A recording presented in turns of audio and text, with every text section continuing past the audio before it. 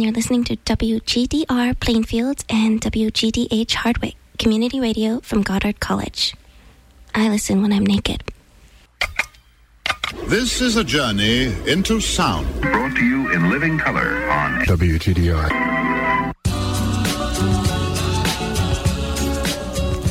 I'm Tonio Epstein. It's the Magical Mystery Tour. Join us as we dive into the heart of things, exploring new ideas and new ways of seeing and being in this wondrous, crazy world we share together. Lying on your back in the grass, you can't see a thing except for the clear blue sky, a few cotton wool clouds,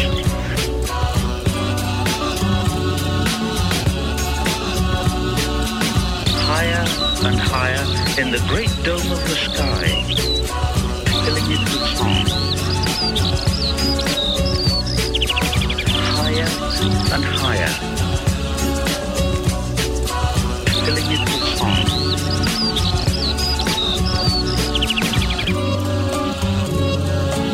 Filling it with song. They sound quite mad, don't they? It's a story, but that's why I'm here, to tell you stories. Out there somewhere is like, Jack Armstrong, Superman. It's all just as real as you are, and I am. And the Lord and the angels in heaven, how about them? What do you think, they're the figment of somebody's imagination? Nobody makes up anything. The time has come to go out of your mind. Are you ready? There is nothing wrong with your television set. Do not attempt to adjust the picture. We are controlling transmission. For the next hour, sit quietly and we will control all that you see and hear. You are about to participate in a great adventure.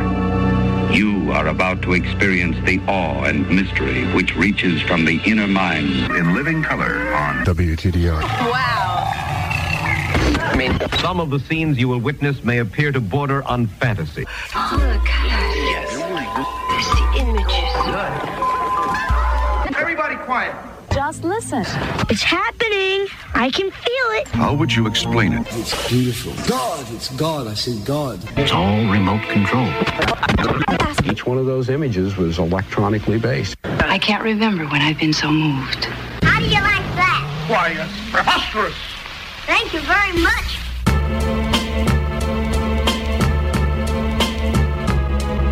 Let me warn you that I say what I think, say what I think, say what I think. I'm a complete individualist. I'm against communism, capitalism, fascism, Nazism.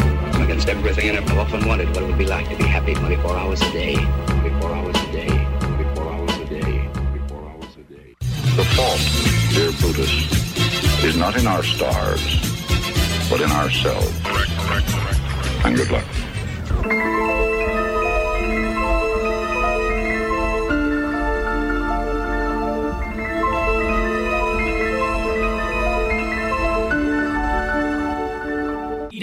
Liverpool narrator, social commentator, socially commentating what they stipulating.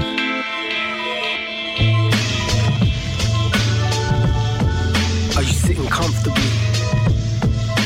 Well, put your seatbelts on, cause you're in for a harrowing ride. Cause I am the narrator, the voice that guides the blind, following up with your ears but your mind, and allow me to take you back on force through time, to explain the significance of things you may think insignificant now, but won't further down the line.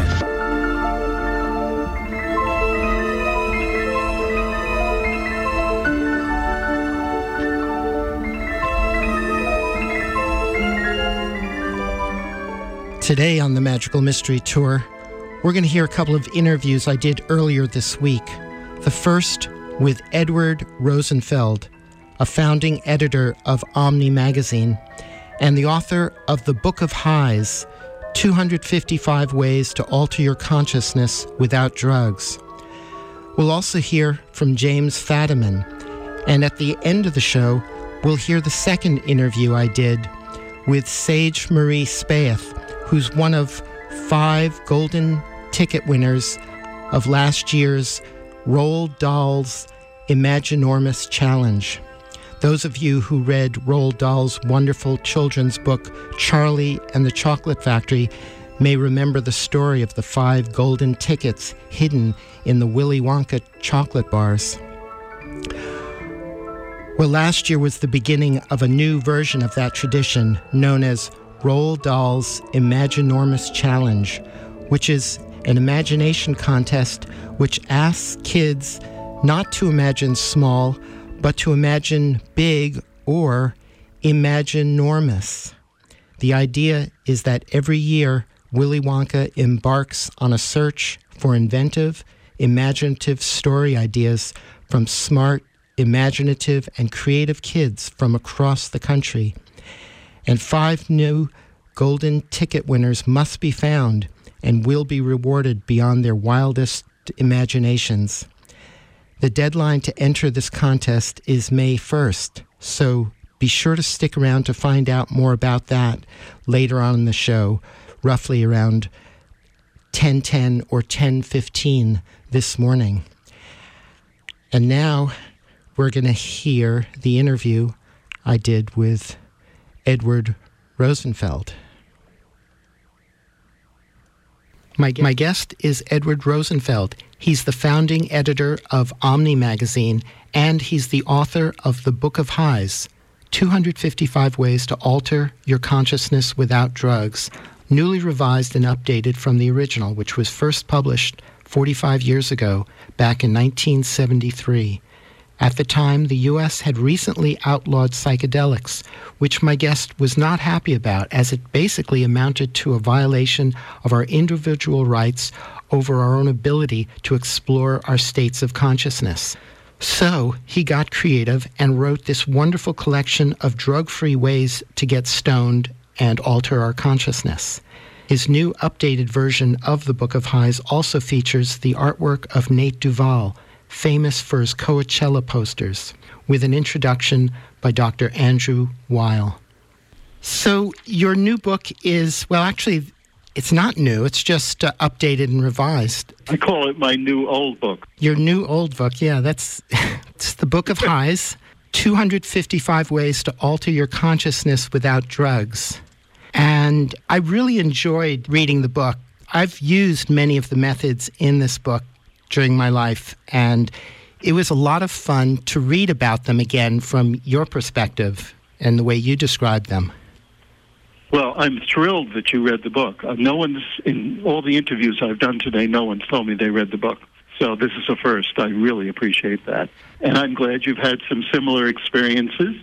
More than 200 of the highs or ways of altering consciousness that I include in the book are really virtually holdovers, though some of them have been updated, from the original 1973 publication. Well, it's a fascinating and impressive list of ways to get high or to alter our consciousness without using drugs or other substances. I also really enjoyed the little intro by Andrew Weil where he writes, "It's natural to be high and natural to want to be high. In fact, being high might be the most natural condition of all. The euphoria of that experience is almost always accompanied by the conviction that is the way things are supposed to be. Instead of learning to get high, we may need to unlearn not being high by ridding ourselves of the learned habits of worrying, anxiety, fear, and the scattering of our mental energy to get down to that core feeling of joyful transcendence that is the basic state of the human nervous system." That's so great that you read that. You know, when I was talking with the publisher of the current edition, Workman, about doing the new edition, I hadn't looked at Andy's foreword from the original edition, which was written in, I think in 1972, he wrote that foreword. And when I read it, I thought, oh my God, this is perfect. This works word for word in 2018. Isn't that great?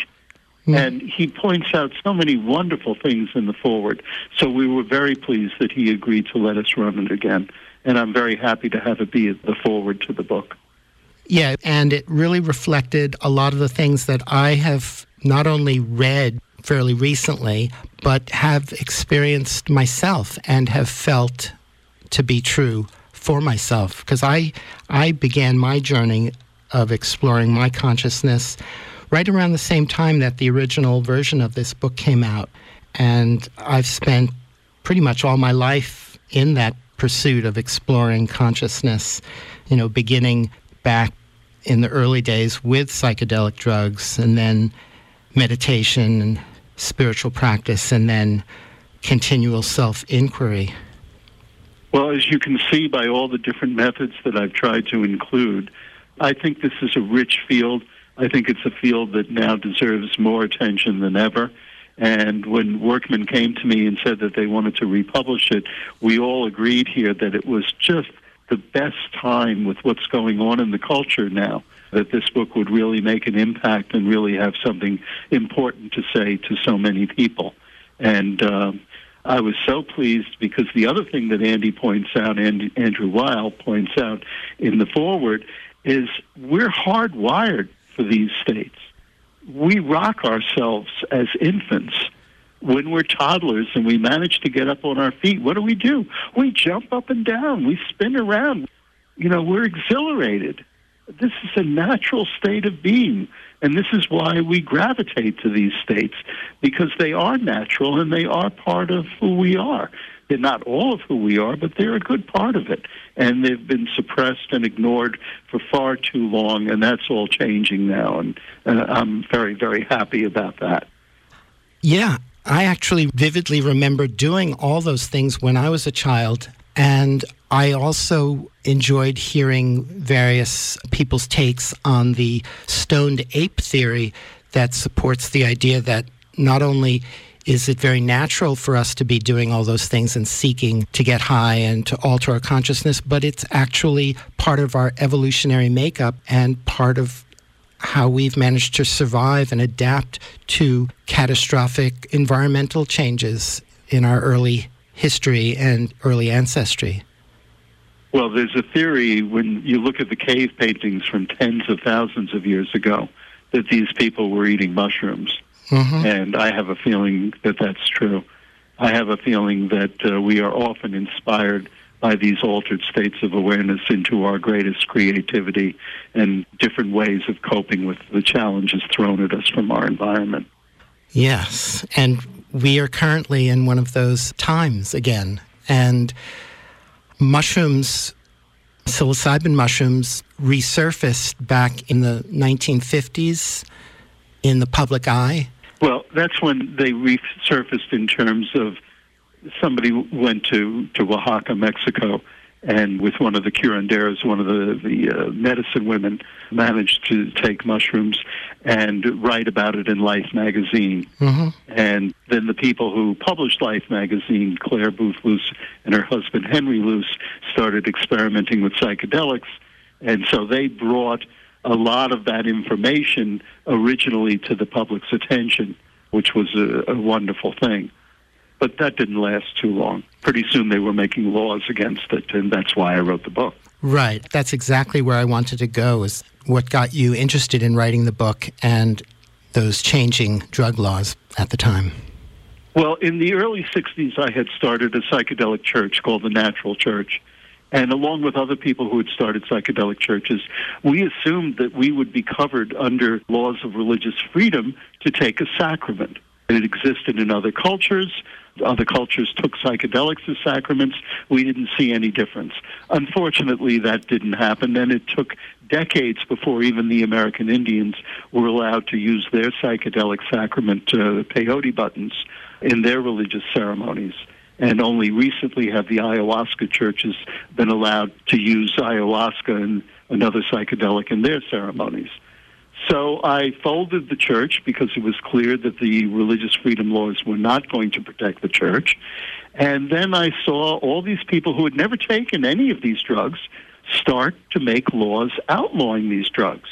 And I thought, this is prohibition redo. This is the prohibition of alcohol just applied to other substances. And I thought, they can make laws about drugs and prohibit them, but they can't outlaw consciousness. And to me, it seemed the best way to show that you can outlaw this is to collect, several hundred different ways to alter consciousness without drugs. So I was very, very lucky because early on, when I was writing the book originally in the late 60s, before it was published, a scholar from the University of California system, Charles Tart, came out with a wonderful scholarly book called Altered States of Consciousness. And he just buttressed all the research that I had been doing. And he had several hundred more altered states that I never included in my book, that he had covered in his book. And there was other literature that came out at that time. So I was very fortunate in that I had a lot of supporting research that helped me pull together the original Book of Highs. And I was very pleased that I was able to get it published back in the early 70s, and it did quite well. And I was so surprised when Workman approached me a couple of years ago and said that they thought a new edition was in order. And I agreed. I thought it was exactly the right time, especially in the context of what's happening with the marijuana laws now. 30 states with medical marijuana. I don't remember how many with recreational, but more than a half dozen, I think. And we're in the midst of an opioid crisis. So there's trouble. And we need to look at states of consciousness as an area that's ripe for examination and reconfiguration.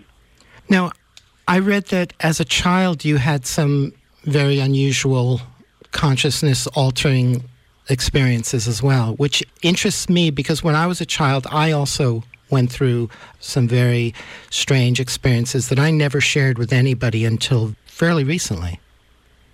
Well, I like to say my first drug was ether. Because when I was having my tonsils out and I was under ether, I saw a rabbit. And when I woke up, I said, "Where's the rabbit? Where's the bunny?" And the bunny wasn't there. And that was my first hallucination. But more importantly, in terms of my own development and my own experience of altered states, as a 4-year-old, I developed scarlet fever, and I ran very, very high fevers. And it changed my normal temperature from 98.6 to 99.2, which persisted into my adolescence. And as a result of that, whenever I had any of my childhood illnesses, I ran extremely high fevers. So I had the sensation of pins and needles. Everything I touched hurt and pierced me. And I also had the sensation of time and space distortions. Things looked bigger than they were or smaller than they were, and time seemed to slow down or speed up. And I think that had to do with having that scarlet fever. So those were my formative experiences as a child that changed my understanding of what the nature of reality was. And then later, as an adult, having a couple of, fortunately, automobile accidents that didn't injure me in any way, I had time distortion during those automobile accidents. Time slowed down, and I could see what was happening in slow motion detail, even though time did not slow down, and eventually we crashed. So those were the experiences that were very formative to me. So as somebody with a lot of experience in this area, what do you consider to be some of the major beneficial values of getting high or altering our consciousness? Well, I think altered consciousness, altered awareness, non-ordinary states of experience, I think these enlarge us and enrich us. And sometimes even the negative experiences enrich us, though it's hard to predict what's going to happen and whether those negative experiences will be valuable or not. But I think getting out of our normal consciousness shows us more of the depth of what we are as human beings and how rich our life could actually be. I think that there's more than what we call normal everyday reality. And I think these altered states, whether drug-induced or not drug-induced, are channels into that expanded awareness. And that's why I think they're so important. And I also think they may have a great deal to do with creativity and with imagination. And I think imagination is a key to many of these altered states. So as we were talking about before with the cave paintings from tens of thousands of years ago, possibly being the result of people taking mushrooms, I think people having altered states oftentimes have enhanced powers of creativity and imagination. And also connecting with other possible levels of experience or quote-unquote reality. That's true. I've had very few non-ordinary states in normal waking life. And I can tell you a quick story if you'd like. Please. I was one of the founding editors of a magazine in the late 70s called Omni, which was about science and science fiction. And at that time, there was an Israeli magician named Uri Geller, who was very much the rage. He was on the Johnny Carson show. He bent spoons with his mind, and he did all these other things. And there was also a man who wrote a column for Omni magazine, or helped write a column, called The Amazing Randy. And he was famous for debunking everything that Uri Geller did. So, along with editors of two other magazines that were also owned by the owner of Omni, who was Bob Guccione from Penthouse, the three editors, these two women and I, went to Uri Geller's apartment when he was living in New York, and he tried to do all these things for us, and nothing was working. And then finally, he said, I'll bend some spoons. And one of the women pulled out the key to the ladies' room, and I knew the men's room key, and I knew that key couldn't be bent.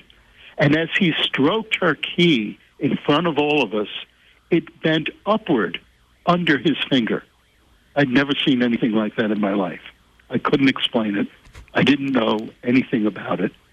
So I bring the key back to the Omni office, and the Amazing Randy happened to be there that day. So I show him the key, and I give him my men's room key, and I say, okay, Randy, do it. Show me that Uri Geller can't do it. And you don't have to make it bend up. You can make it bend down. And I'll say that he's a fraud. And Randy broke the key to my apartment and handed me back my keychain.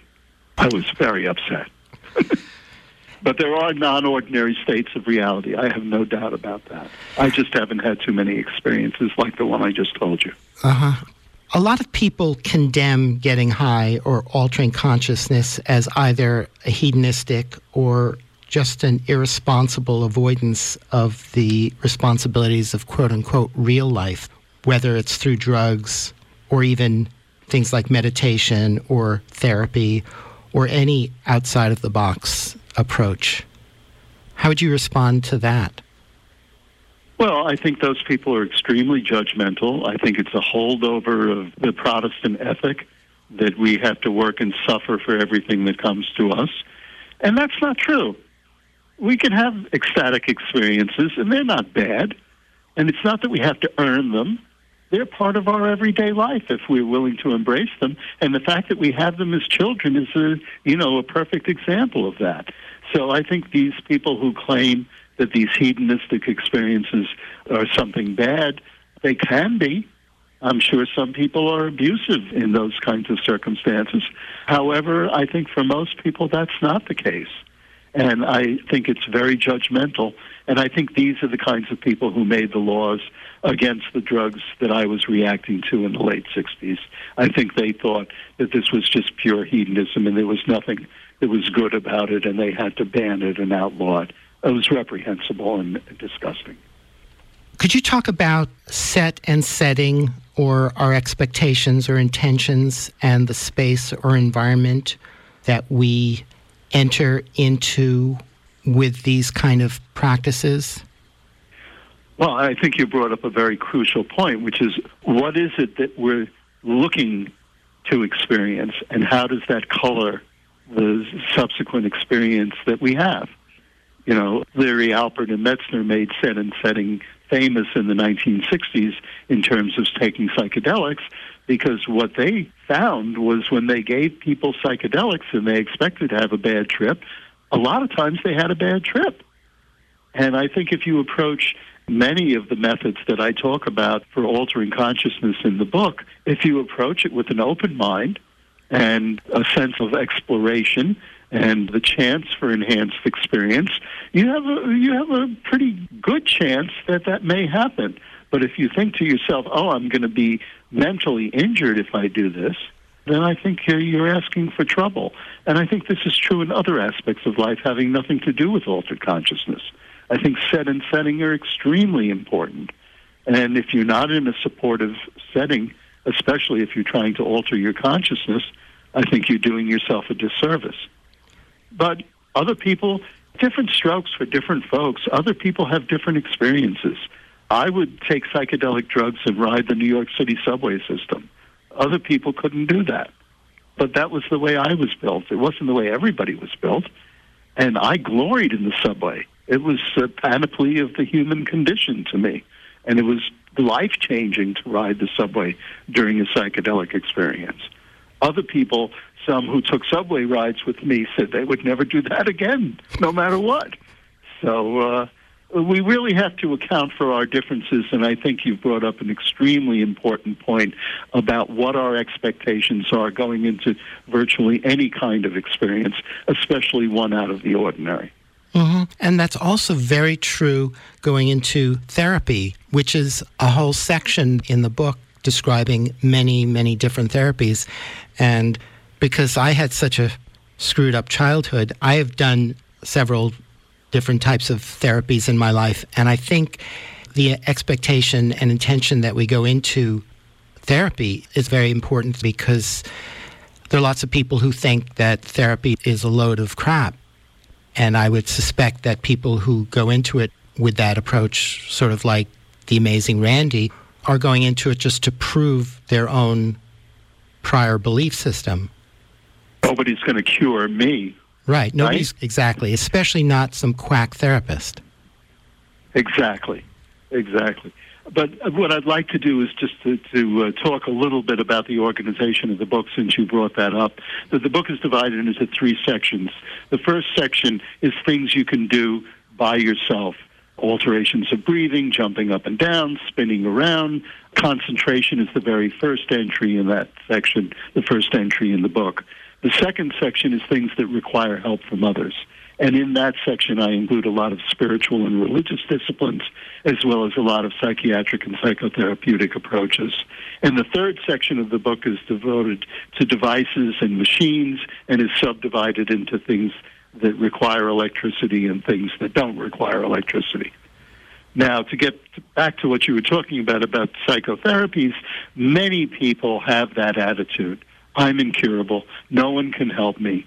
And I'll be damned if this person's going to help me. How would they know what's going on inside of me? And again, here we deal with expectations and set and setting. That's very, very true. And it's the way people interfere with themselves a great deal. One of the guys who wrote a lot about psychedelics and was also responsible for introducing a lot of Asian religious and mystical practices into America was Alan Watts. And the title of his autobiography was a triple entendre. It was called In My Own Way. And what you're talking about with the therapies is people who get in their own way. Mm-hmm. And another critical aspect of altering consciousness is that it helps us to change our perspective of things and opens up whole new realms of possibilities. That's absolutely true, and that's one of the reasons I wrote the book, is that people perhaps could be more open about these alternative experiences and other ways of experiencing our daily consciousness. People do it through alcohol, through coffee. More and more people don't do it through tobacco anymore. But, all of these substances, aside from the psychedelics, these are drugs, and we have these experiences with drugs in our daily life. But most people are not open to new experiences, and I hoped that, and still hope that even the new edition of my book will encourage more people to take a more open attitude and a more exploratory approach to what their experience of consciousness is. At the end of Andrew Weil's introduction, he wrote, "We're caught up in a fever of experimentation with methods of changing consciousness, much of it generated by the young. There will be much wasted effort and some casualties, but out of it all will come a generation that will know how to use its consciousness more and more fully, a generation that can build a truly high society." Where do you see our society in relation to that optimistic perspective? Well, for when it was written in the early 1970s, that was a very optimistic perception, and I was pleased that Andy wrote that. I think we've seen, in terms of just what we call in technology installed base, we've got installed base around drugs and around altered states that has to do with law enforcement, legal system, judicial system, and incarceration system. And these are all systems augured against us. They all have people who are dedicated to perpetuating them. And I think this is what gets in the way of Andy's optimism. And I'm not sure, I'm bringing this up, but I don't have any easy answers. And I don't think the people who sell equipment to let police break down the doors of people's homes in order to see whether they have drugs inside are going to stop producing that equipment. And I don't see the lawyers and judges who are enforcing these draconian and stupid laws against the least favored members of our culture and society. I don't see them changing. And God knows the prison system is set in stone. It's not going to change. I mean, it's really going to take a lot. It's really going to take a great deal of change and transformation before we can get rid of these pernicious built-in systems that augur against us and against our culture progressing in ways that are entirely possible but are held back by just these social and cultural structures which are so ossified and so inhibiting. I'm sorry, I'm a little worked up about all that. No, I feel the same way. So no need to apologize, at least not to me. So maybe maybe getting back into the topics in your book, what are some of your favorite ways of altering your consciousness? Well, I mentioned concentration, which is the first entry. And I like to focus on things, and I like to get into the flow. And many years ago, when I was a practitioner of Zen Buddhism, we sat zazen. We sat on the floor with our legs crossed. But there was another component to our meditative practice, which was called kirin, and that was when we walked in meditation. And even though I'm not a practicing Zen Buddhist now, I walk every day that I can, and I usually walk for at least an hour a day. And walking, to me, is one of my very, very favorite highs. I just think it's so wonderful. Walking frees me. Walking lets me be focused and full-minded or empty-minded as I choose. And being in motion while I'm doing that is, I think, what really supports my experience, that I'm in movement and motion. So walking is one of my very, very favorites. The second has to do in part with my wife. My wife is a couples and sex therapist, and one of the things we talk about a lot is loving and how people fall in love and how people stay and be in love. And I just want to bring up falling in love, that initial incredible, life-changing, consciousness-altering experience that those who are able to have it benefit from greatly.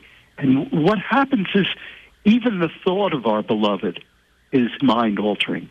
Even the notion that we will soon see and be in the presence of our beloved changes our consciousness.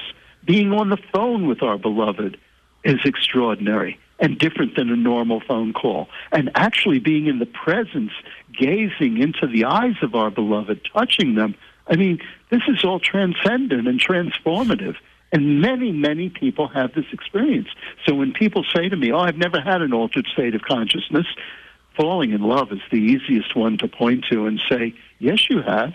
If you've ever fallen in love, you've had your body changed, your brain electricity and chemistry totally transformed.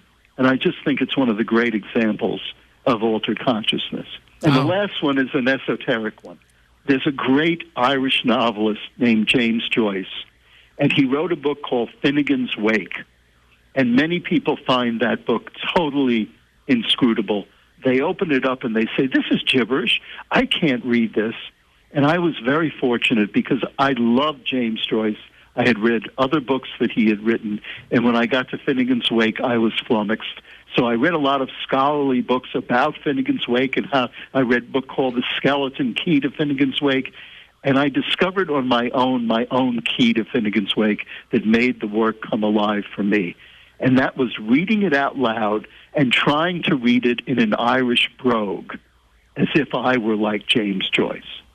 And suddenly, all of the limericks, all of the puns, all of the convolutions and explorations of advancing language came to life for me.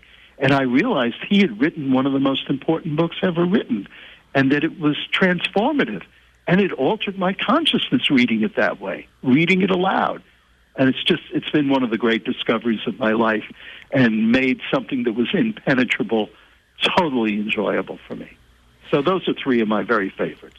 That last one's fascinating because I really enjoyed reading that in the book, and it made me want to read it, which I haven't, but I've known people who have done that. They speak it out loud, little bits and pieces of it, which got me hooked on doing the same thing and actually creating my own in that spirit. And don't try and do the whole book. You know, choose a paragraph. Exactly. And do a paragraph. Yeah. And just see how it sounds. Mm-hmm. It'll come alive to you, I promise you. The whole book is great. Mm-hmm. Wonderful, wonderful stuff. Your book is full of wonderful, little, juicy practices. And thank you so much for your time. If I could just direct people to bookofhighs, all one word, .com, bookofhighs.com. There's a lot of stuff there in addition to the table of contents of the book. It's been wonderful to talk to you, Tonio. It's been a real pleasure. Well, thank you so much, Edward. I've enjoyed this very much, and I enjoyed the book very much.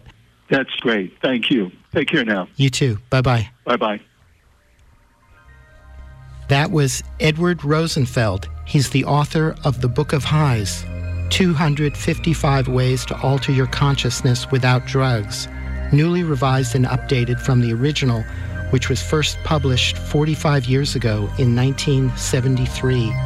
At the time, the U.S. had recently outlawed psychedelics, which my guest was not happy about, as it basically amounted to a violation of our individual rights over our own states of consciousness and the ability to explore our own states of consciousness. So he got creative and wrote this wonderful collection of drug-free ways to get high, to get stoned, and to alter our consciousness. This new, updated version of the Book of Highs also features the artwork of Nate Duvall, famous for his Coachella posters. It also begins with a wonderful introduction by Dr. Andrew Weil.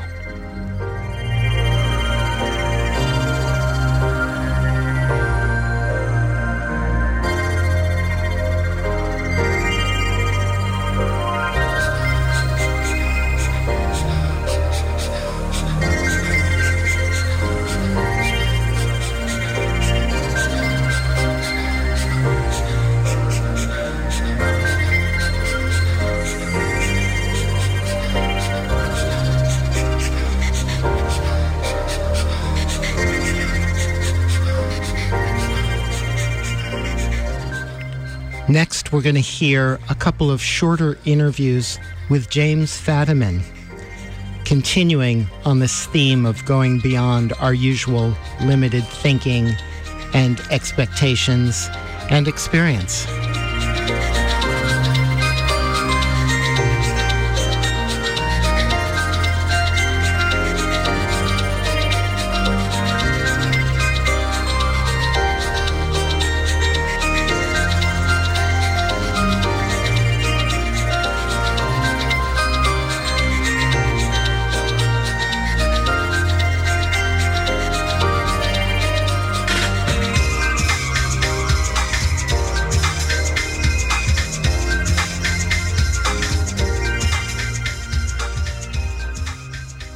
So one way we can transform our self-concept is, rather than saying, I am bad at math or I am a bad parent, is to say, I used to be.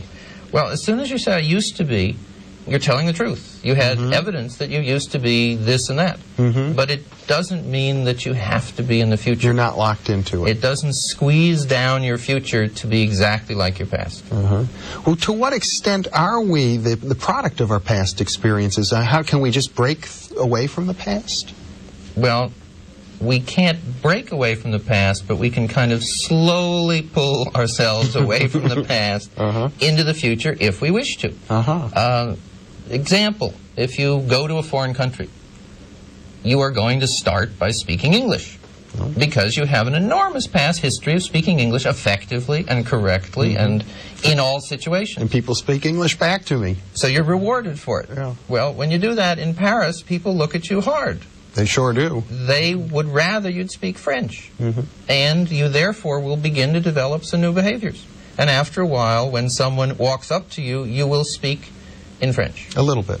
A little bit, and then a little bit more. And you haven't lost your English. You haven't given up your past. You haven't gone back to some, you haven't become a new human being. When you visit the United States, you will find your ability to speak English is unimpaired. Now, that's a tough one. I kind of understand what you're saying, but you hit me at a sore point, because I kind of don't believe I could learn French. Well, because you used to not speak French. Right. All my life I used to not speak French. Right, from when you were very small. Right. Did you speak anything when you were born? No. We babbled. You babbled, and not too well at that, perhaps. But you learned English. Yeah. Now, are you less capable of learning than when you were 2 years old? I suspect I am, yeah. Languages have been hard for me, so maybe it's a good example to talk about. Right, yeah. So when you were 2 years old, you were able to learn a language. I was able to learn English very nicely. Now, of course, you were taught in a much more healthy and sane environment than you were in school, because you had people who loved you, and you had lots of practice, and they didn't push you beyond whatever you could do in a given day, and you had lots of rewards. That's true.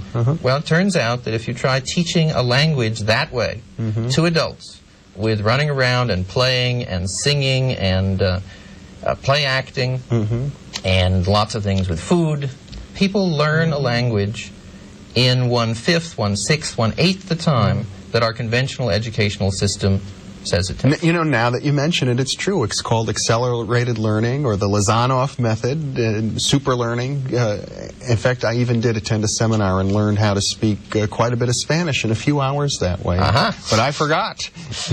Because you had a belief system that says, since I'm not good at languages, even though I learned Spanish, a lot of it in a few hours, that didn't count. Yeah, right. So what interests me is what does count. So my own attitude towards what I'm capable of doing is probably the biggest limitation that I or any of our viewers have. It looks like it. Now, yes, there are social limitations. Yes, there are economic limitations. Yes, there are physical limitations. But if we look at 100 disadvantaged people and name your disadvantages and come back 20 years later, some of them have done magnificently. What happened? Why did those few do differently? Well, when we ask them, they say, well, my attitude was different than the other people. Other people around them will say it was luck. But that's the people who are still there. Yeah. But I have a definition of luck. It's cute, but it's useful to me. It's laboring under correct knowledge, which is why some people have more of it. And why do some people tend to make better decisions much of the time? Well, if you ask them, they say, I don't know, I just pay attention and do the best I can. But it's the paying attention that turns out to be critical. And that gets back to their attitude about themselves. Well, if we have an attitude about ourselves that limits us, you might call that incorrect knowledge. Right. Such as, I used to be bad at math is correct knowledge. I don't know what will happen in the future is correct knowledge. I am bad at math, and don't you try and teach me anything. That's incorrect knowledge. Or I am a bad spouse, or I am not a good parent, or any attitude in any area of life. Or I'm an overweight person, which is the polite term. I can never lose weight. Right. I can't control my whatever it is. Drinking, that you can't smoking, control. cocaine. Right. All of these attitudes affect virtually every behavior. Well, it looks like if we're playing generations, there was the me generation and the kind of narcissistic generation, the human potential generation. Someone has suggested that our generation is the anonymous generation, because there are so many groups of Alcoholics Anonymous, Overeaters Anonymous, Narcotics Anonymous, and when you visit them, they're full of people with transformed attitudes. They're people who used to have the attitude of addiction, and now they have the attitude of power, pride, self-control, and remarkable development. I mean, they are probably the most impressive people that I've been meeting other than a few people perhaps in the computer world. Well, how do we all become so ignorant about our potential that we allow ourselves to develop these attitudes? And many people, myself included, I'm sure, they become very deeply ingrained. I mean, there's some things I would refuse to believe I could do.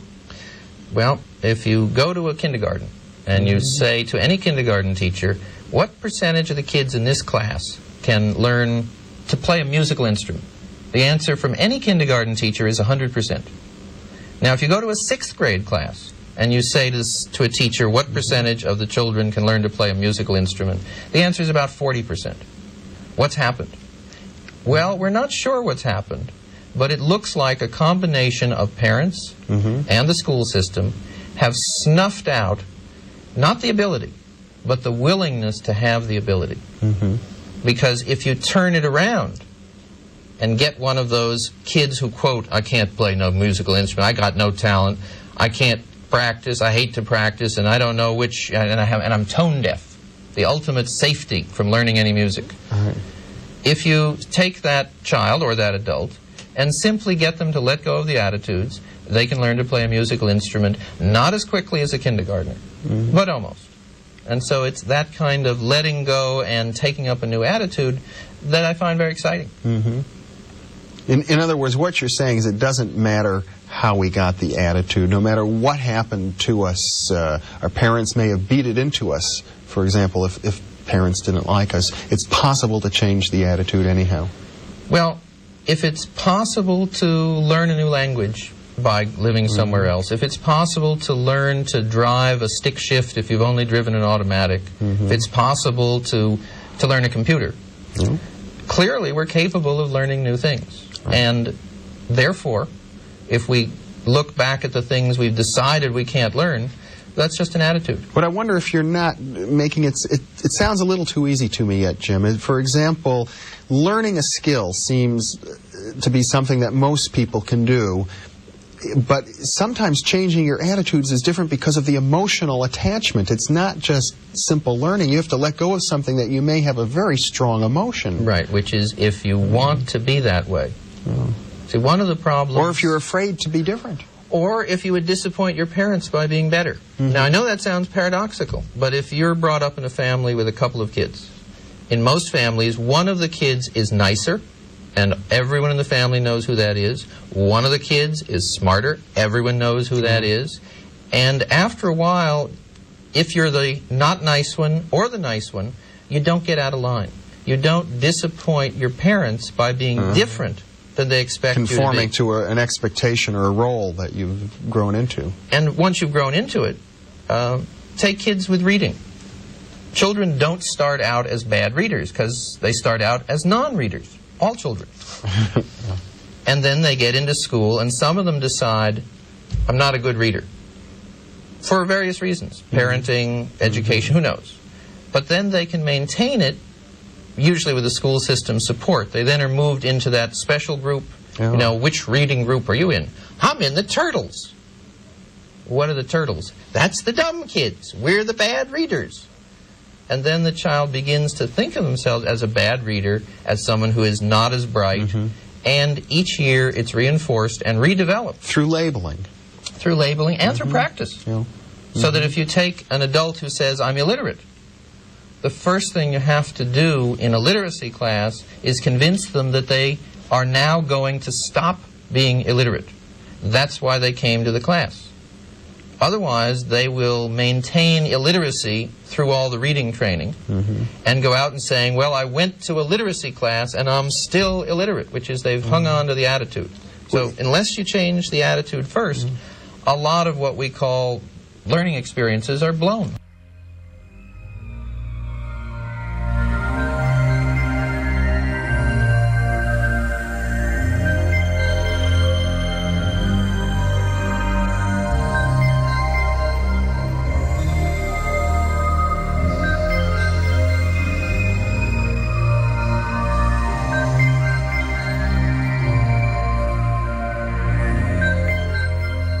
That was James Fadiman, and we're going to hear more from James Fadiman.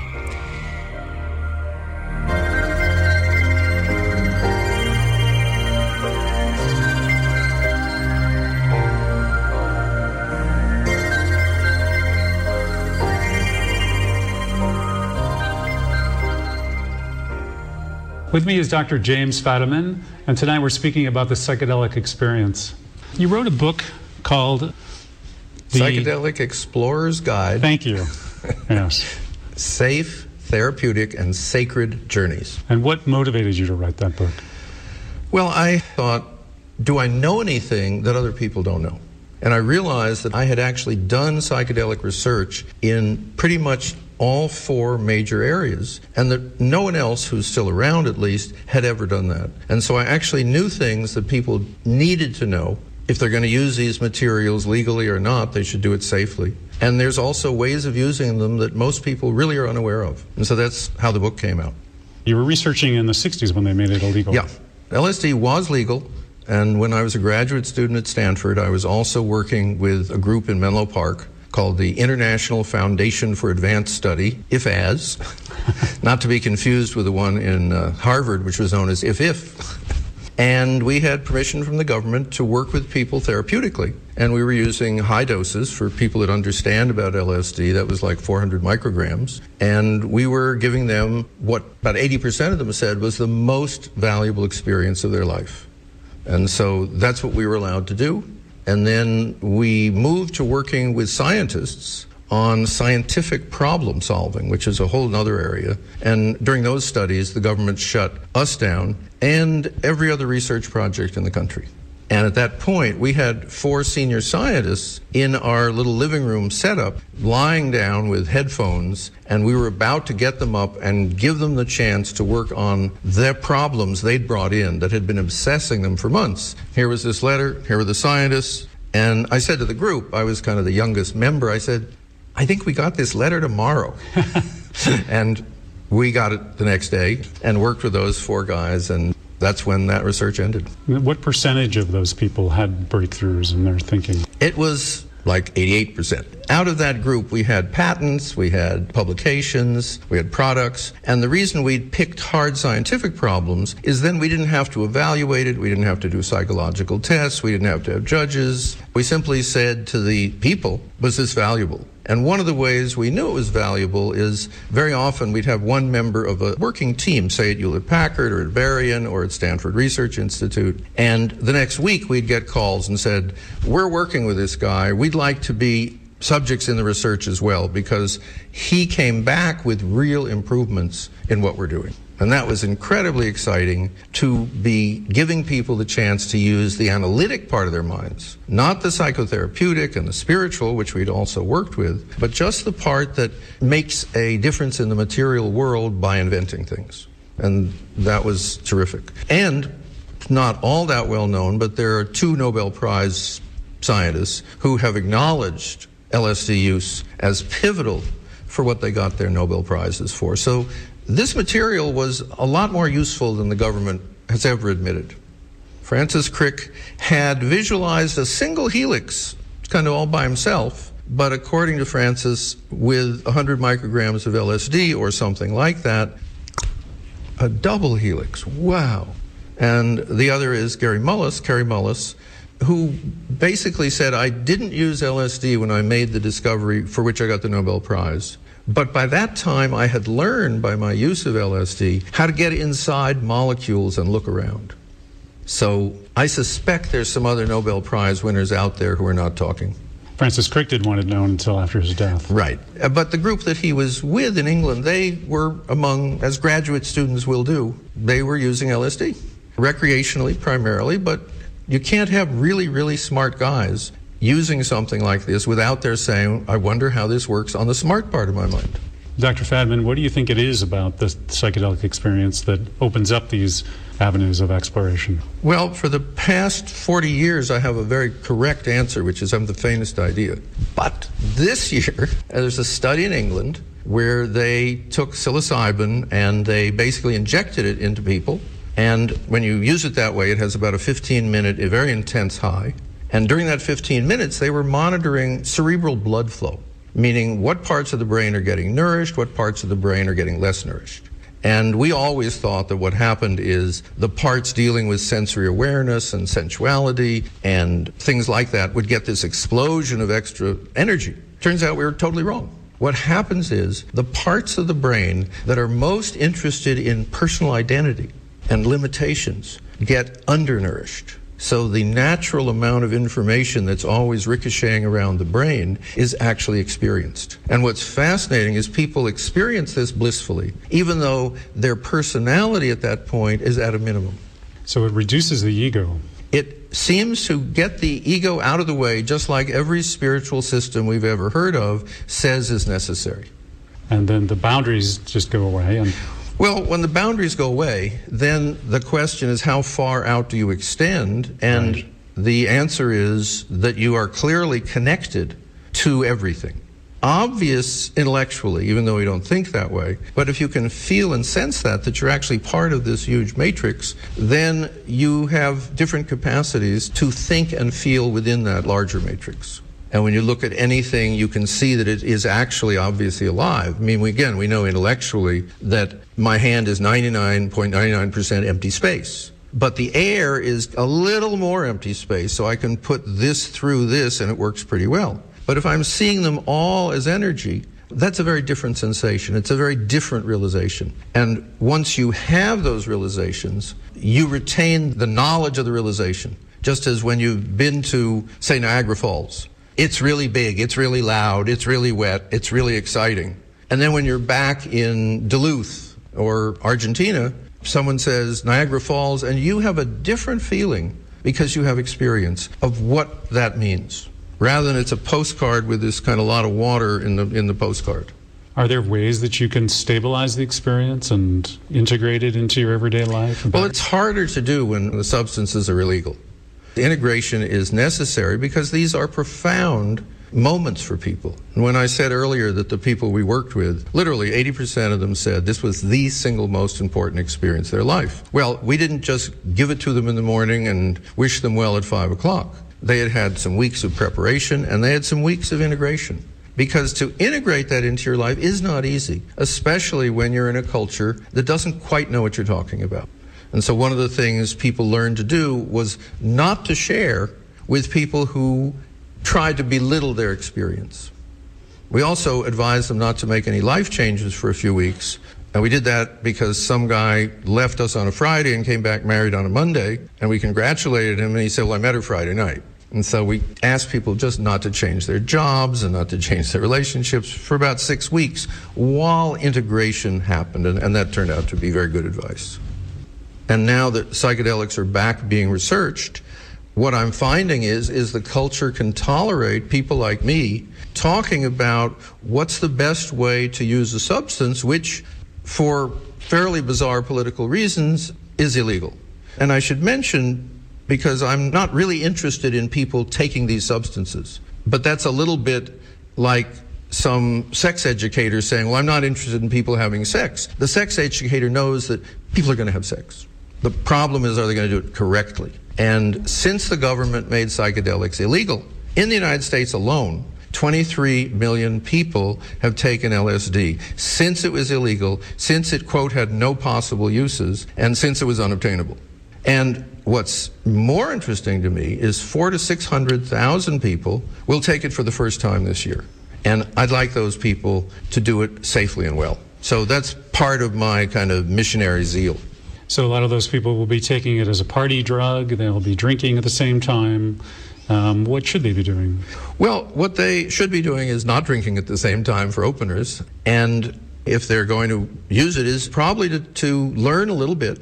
And it turns out what we discovered in the 60s was pretty much what the indigenous people have evolved over several thousand years, which is you take it with a guide, with someone who knows so much more than you do. So if you do get frightened, because this is new territory, there's somebody there that says, hey, that's all right, or take a deep breath, or it's really fine what you're doing, other people have done this, it's only a drug, and don't worry. And all those things change enormously people's experience. It's the difference between getting an injection in a physician's office with your arm relaxed and a nurse kind of looking nice at you, and somebody running up on the street with a syringe and sticking you.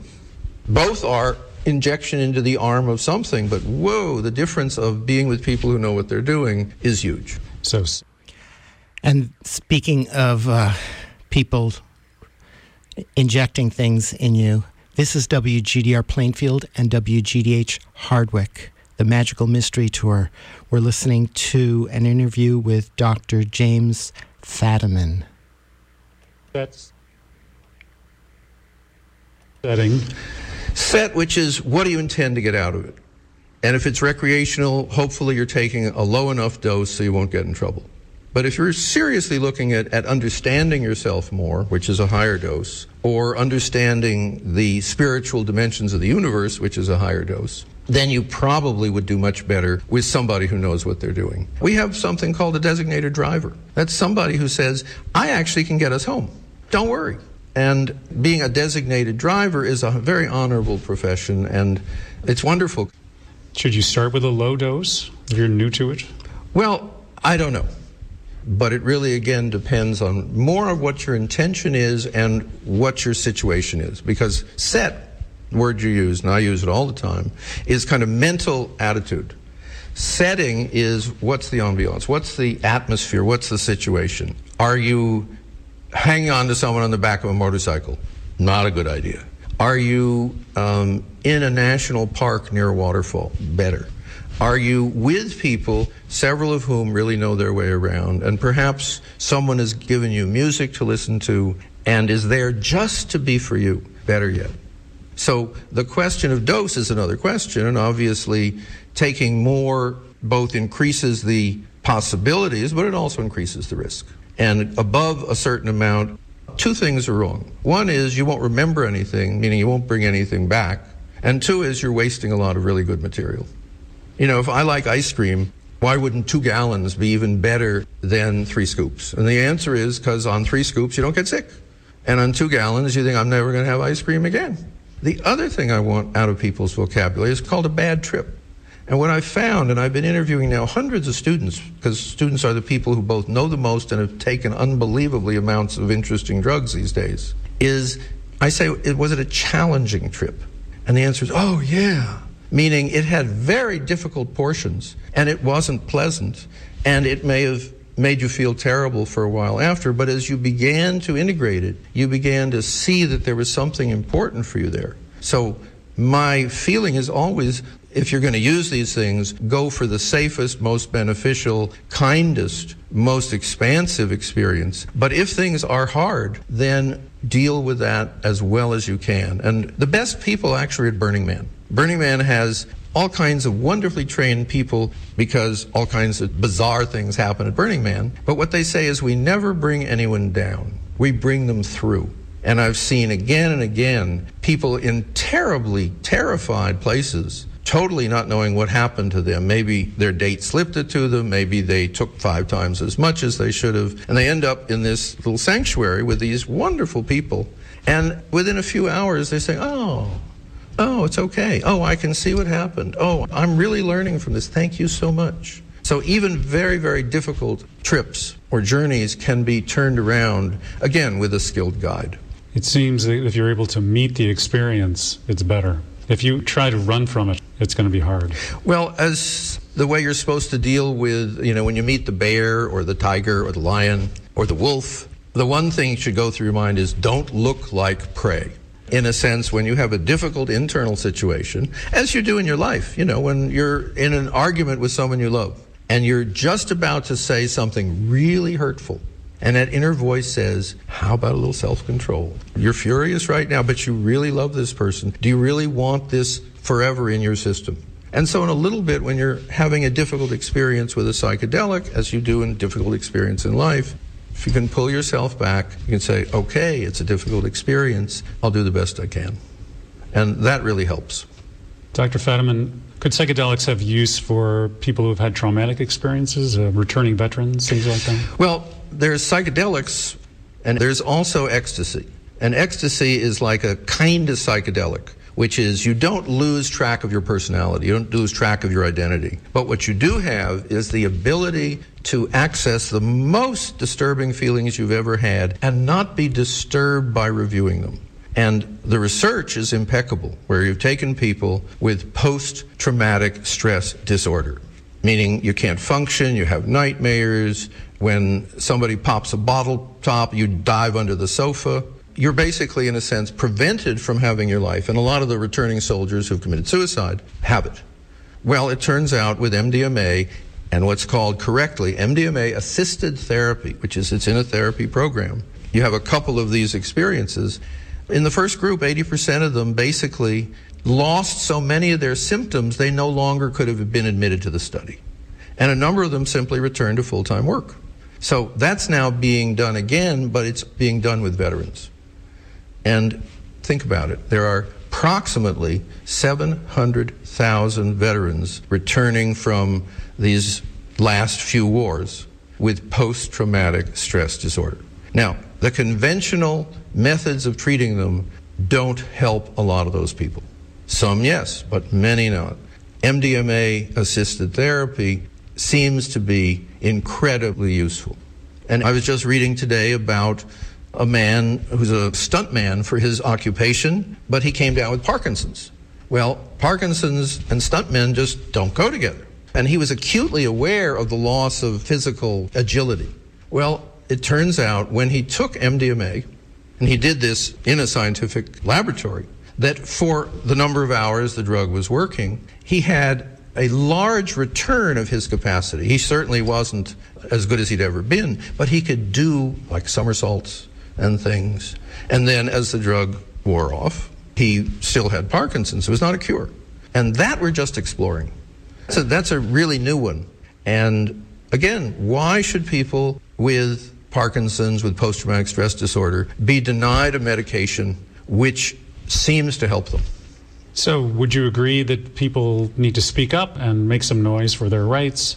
Go deeper than rights, which is, what are the basic freedoms?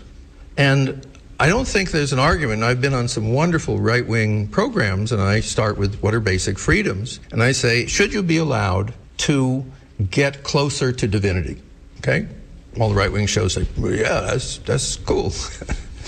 And I say, and should you be allowed to understand the natural world? Should you be allowed to do science? Should you be allowed to discover and create? Yeah. And should you be allowed to explore yourself and know your own soul? Sure. And I say, well, turns out psychedelics are an incredibly useful tool in those three areas. They allow you to get closer to divinity. They allow you to understand yourself and to actually alleviate a lot of what we would call kind of garden neuroses.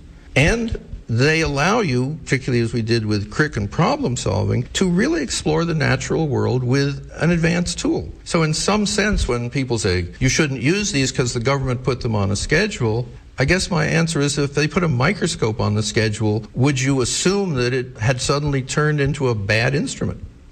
So yeah, those who make no effort to retain their rights, historically, don't keep them too long. Is there an organized movement, like the legalized marijuana movement? No, there's actually an incredibly disorganized movement. Yeah. When I say 23 million people, what's lovely is when you write a book about psychedelics, when you write any book, you kind of go around and total strangers kind of get book in the face. And what I do, since I do that to people, the number of people who respond and say, hey man, or I did that in college. I mean, you sit next to someone on a plane who you know must be a hedge fund manager who is screwing some small country by selling them bonds that are worthless. And you put your little book up and he looks at you like you are scum. And then there's this funny thing that happens, which is this little kind of, oh. And he says, you know, in college once, I think it was psilocybin, it was mushrooms. And I remember I was running down the street about 4 a.m. I was naked, and I was yelling, what are you all doing up there, hiding in your clothes? And then you kind of watch it, you know, kind of the shape shift again. And there's the guy looking at you, and you don't say anything. You just say, would you like a copy of this book? To which very often the answer is, you're giving it to me? I said, for you, I'm giving it to you. So you're trying to put it out there. It's a meme. It's a good meme. Hopefully the culture will pick it up, right? Well, it's a return to a lot of the memes that the 60s attempted. But the 60s, which were predominantly, after all, the beginning of the ecology movement, the beginning of women's liberation, civil rights, etc., but was done by very young people without power. And what's true now is that those young people who had those experiences, they're the judges. They're the DAs. They're the people in Drug Enforcement Administration. They're the cops. So that the young people now who are taking charge are getting a lot more support than our generation did. And that is an extremely positive part of what we're doing. One thing that had occurred to me to mention was the distinction between a psychotropic, naturally occurring plant like the mushroom, or say peyote cactus, versus LSD, which is made in a laboratory. Is there a useful distinction between them? Well, not much. I remember one of the health food books saying that the molecule of vitamin C, when it gets into your cell, doesn't know whether it was made in a laboratory or an orange. And so the question is, what does the molecule do? And the answer is synthetics and plants have much of the same effects. The difference is the plant has all kinds of other fascinating things that we haven't explored. Peyote, for example, has mescaline. We know about that. But it has 43 other alkaloids. And nature put them there for some purpose. And we're just beginning to be able to handle that complicated kind of biological and pharmacological question. Could it be that a few alkaloids here and there, or tertiary alkaloids, could change the experience and are in fact important? Well, probably yes. And the answer is, again, given that peyote has no enemies, nothing ever attacks it because it's the most horrible tasting thing in the world, and it's very small, and it's very ugly, and it's 1 inch above the ground, why does it have 43 alkaloids? Several of which seem to lock into receptors in the human brain. So if you ask the shamans, they say, well, some of the plants understand they have an obligation to teach us. And then you watch people who are sure that plants can't be intelligent get frightened of these shamans and think these guys have been taking too many plants. So we're at a funny place where the question is, who's going to be most interested in saving the planet since we're not doing a very good job? And the answer is clearly the plants. And so suddenly out of South America comes all these plants that have been used for thousands of years very quietly. And they keep saying, ayahuasca being the best known, which is actually 2 plants. And it keeps saying, we're here to help you.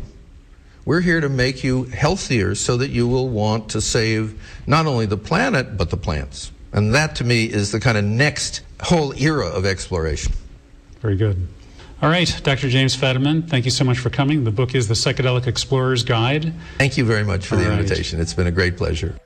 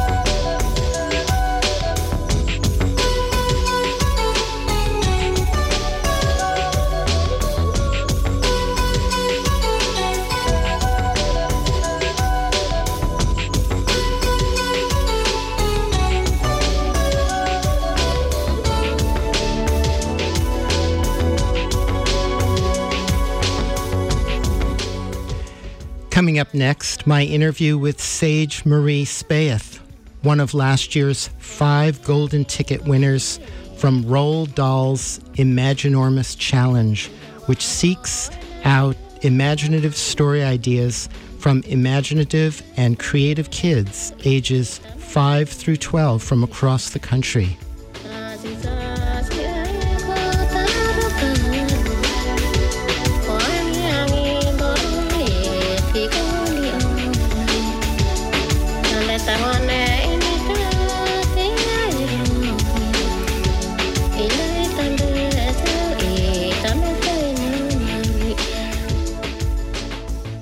Hi, Sage. Hello. How are you? Good. How are you? I'm good. I understand that you were one of 5 lucky golden ticket winners from the Roald Dahl Imaginormous Challenge last year. That's correct. Can you tell us about what the Roald Dahl Imaginormous Challenge is? Well, the thing that you have to do is to come up with the most imaginative story idea, 100 words or less, and you can be ages 5 through 12 to enter. Okay. And how did you find out about this challenge? My mom saw it on the internet, and she was like, oh, this is interesting. And then she looked into it, and it was like, she thought that it was just one of those contests that nobody ever wins. Like, what the heck, we'll enter, nobody ever wins these things, and I actually won it. That's pretty amazing. Had you read Charlie and the Chocolate Factory? Actually, yes. When I found out that I won the story, I went to read it immediately. How did you feel that you personally related to the kids in the story? I liked Charlie because I was so excited. I thought it was so unlikely, and it really was, and it was just such a pleasurable moment. Uh-huh. What was your winning story idea?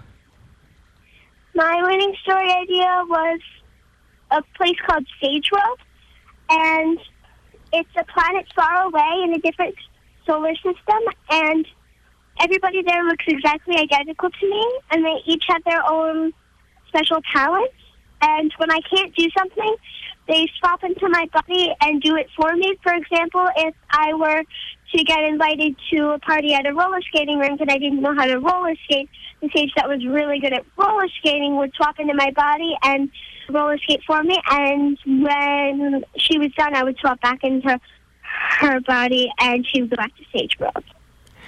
So was this something that you had to ask one of your alter sages to come and help you, or did they just automatically show up when you needed them? But they always, have, a monitor for me, except when I'm using the bathroom to see what I'm doing in case I need some help. And there's, a special area where they meet up and they give each other a pep talk before they have to go to Earth. Uh-huh. So they're looking out for you all the time. Yes. Wow. That's a wonderful idea. I love that. Thank you. Can you give me some other examples of alternate sages that have come to help you? Yes, sometimes, but not usually when I want her. She shows up sometimes. There's this sage named Polly, and she's really good at cleaning, and she has an English accent. I imagine that comes in handy a lot, like when your parents come into your room and ask you to clean up your room. Yeah, but she usually doesn't show up then. I have to do it myself, and I usually don't enjoy it. Really? Why doesn't she show up? I don't know. She just doesn't. Maybe she's on vacation. Oh, so sometimes they take vacations? Yes, but it's usually just Polly. Uh-huh. So what inspired the idea of Sage World for you?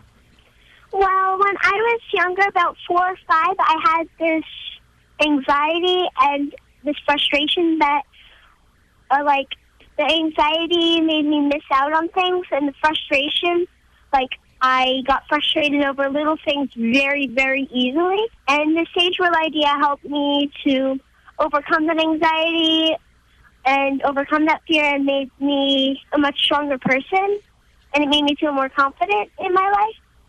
So did you come up with that idea all by yourself? Yes. Wow, that is really, really impressive. That's such a brilliant idea and way to cope with the world. Thank you. How did you find out that you were one of the lucky 5 winners? One of the people running the contest sent my mom an email, and she showed it to me, and I was bouncing off the walls literally. I bet. I understand that there's 5 different prizes, and I'd love to hear what all the different prizes are, and then I would love to hear what you got to win. Well, I got to fly to Hollywood and stay in a fancy hotel. I got a VIP tour of Warner Brothers Studios, and best of all, I went with Warner Brothers animation executives and pitched my story idea to them to get into a movie. And there was also this nice man named Spike Brand who turned my idea into a concept art for a movie. Wow. So there's a movie coming out that's based on Sage World? No, they passed, but now I have the freedom to actually play around with it myself and actually express it with my own feelings and thoughts. And I'm thinking about turning it into a book or like a graphic novel or something. That sounds wonderful. Thank you. Has being one of the 5 lucky winners and going to Hollywood changed you or the way you see your life in the future? Yes. Like, it has made me feel so amazing. Like, I didn't know I had this amount of creativity. I knew I was pretty creative, but I didn't know that people thought I was this creative, and it made me feel so good, and I kept that feeling with me for the rest of my life since then. So based on this, do you know what you would like to do when you get older? Actually, yes. I want to be a children's book author and illustrator, or as I like to call it, an offistrator. Huh. I've never heard that. You are very creative and inventive. Thank you. That's really wonderful. I think you're going to do really well in this world. I appreciate your creativity and your ideas. Thank you so much. And I think imagination is incredibly valuable. I think it's very underrated and that people don't value it as much as it deserves to be. I agree. That's why I try to be so creative, and I try and stand out from the crowd.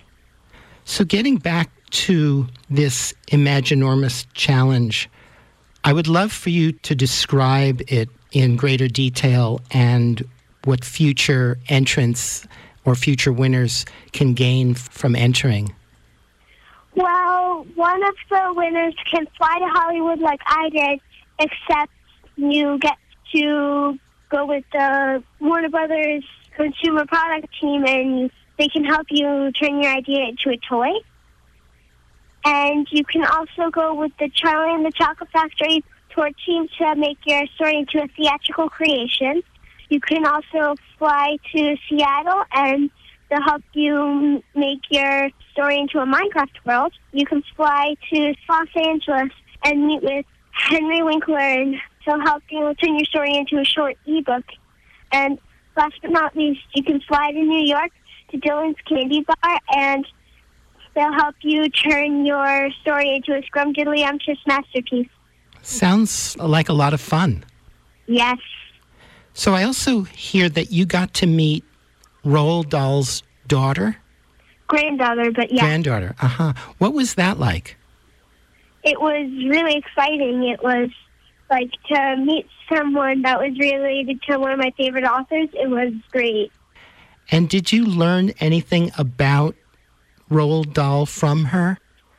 Not that much, but I also got to go to the Roald Dahl Museum and go to the archives, and I got to see this red plastic box.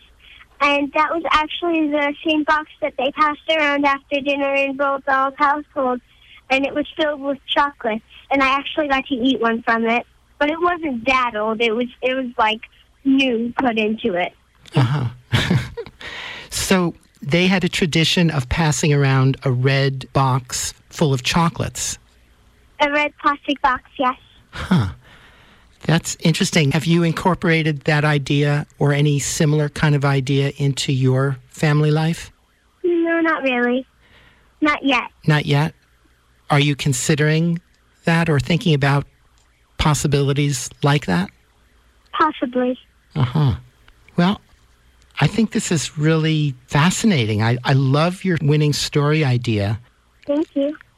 So all anyone needs to do to enter is to write an imaginative story idea in 100 words or less. Is that correct? Yes, you can be ages 5 through 12 to enter, and anybody who has an interesting idea that is within the age limits can enter. And even if you have more than one great idea, you can enter more than one. But if you do win, you will just get credit on one of the stories. Okay, so the more ideas you have, the better. Yes, but the way I see it, the most creative stories you have will help you. Like, quality matters more than quantity. Oh, yes, of course.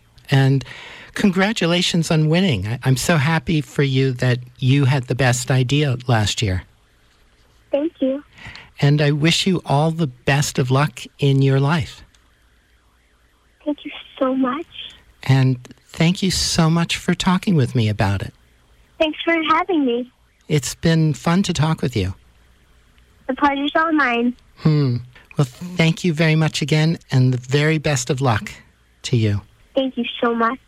Be well, and bye-bye. Bye. And that was Sage Marie Spaeth. She was one of last year's 5 lucky golden ticket winners from Roald Dahl's Imaginormous Challenge. And you can be a winner if you're between the ages of 5 and 12, or if you have a child in your family or know of a particularly imaginative or creative child. All they need to do is write their story idea in 100 words or less to enter by going to www.imaginormouschallenge.com to find out more. And Imaginormous is spelled IMAGINORMOUS challenge.com. www.imaginormouschallenge.com. All it takes is 100 words or less. The Imaginormous Challenge is an imagination contest which asks kids not to imagine small, but to imagine enormous. The idea is that every year, Willy Wonka embarks on a search for inventive, imaginative story ideas from smart, imaginative, and creative kids from across the country. And 5 new golden ticket winners must be found and will be rewarded beyond their wildest imaginations, as Sage described. And maybe you will be one of the next 5 lucky golden ticket winners. All you have to do is enter by May 1st. That's less than 2 weeks away. So good luck to all of you, and Imaginormous.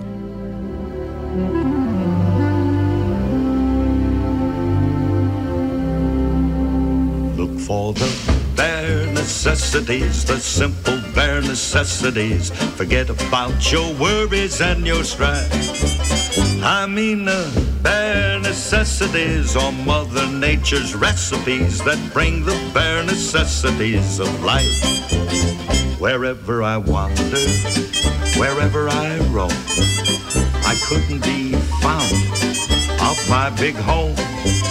The bees are buzzing in the tree to make some honey just for me. When you look under the rocks and plants and take a glance at the fancy ants, then maybe try a few.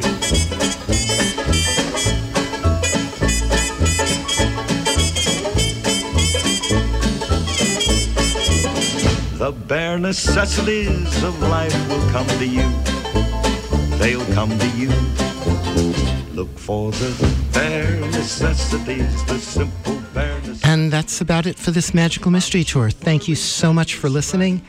And until next time, have a wonderful week. That's why a bear can rest at ease with just the bare necessities of life. Now when you pick a pawpaw or a prickly pear, and you prick a raw paw, Well, next time, beware. Don't pick the prickly pear by the paw. When you pick a pear, try to use the claw.